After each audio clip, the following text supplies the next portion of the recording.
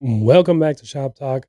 I think, of course, we have to start off by saying congratulations to the Kansas City Chiefs on winning the Super Bowl.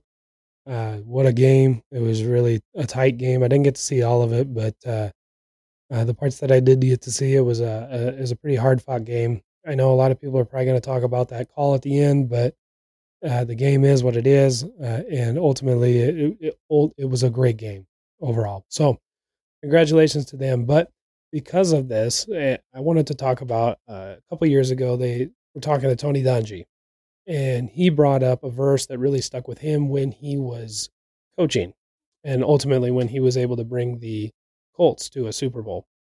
And that verse was 1 Corinthians chapter 9, verse 24. And here's what it says.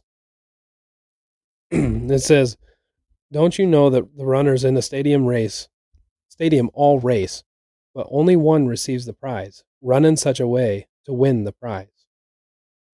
Now, he said that verse really stuck with him, and that kind of freed him in his ability to pursue winning and to pursue excellence. And really, we should all do that in our faith. We should pursue excellence and continue. We want to win that race to get to heaven. Now, ultimately, God's grace is for everyone, and his salvation is for those who believe in Jesus.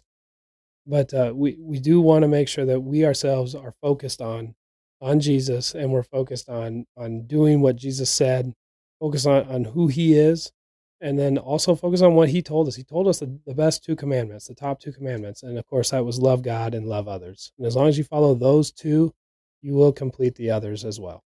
So with that, let's go ahead and pray.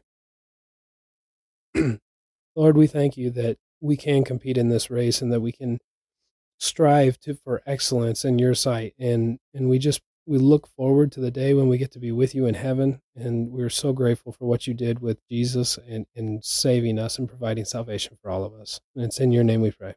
Amen. Well, once again, congratulations to the Kansas City Chiefs. Certainly the Eagles had a great season as well, and I'm sitting over here a Vikings fan, so what do you do? But I hope you have a wonderful day. Start off your week right and run the race. With that, stay salty and be kind, my friends.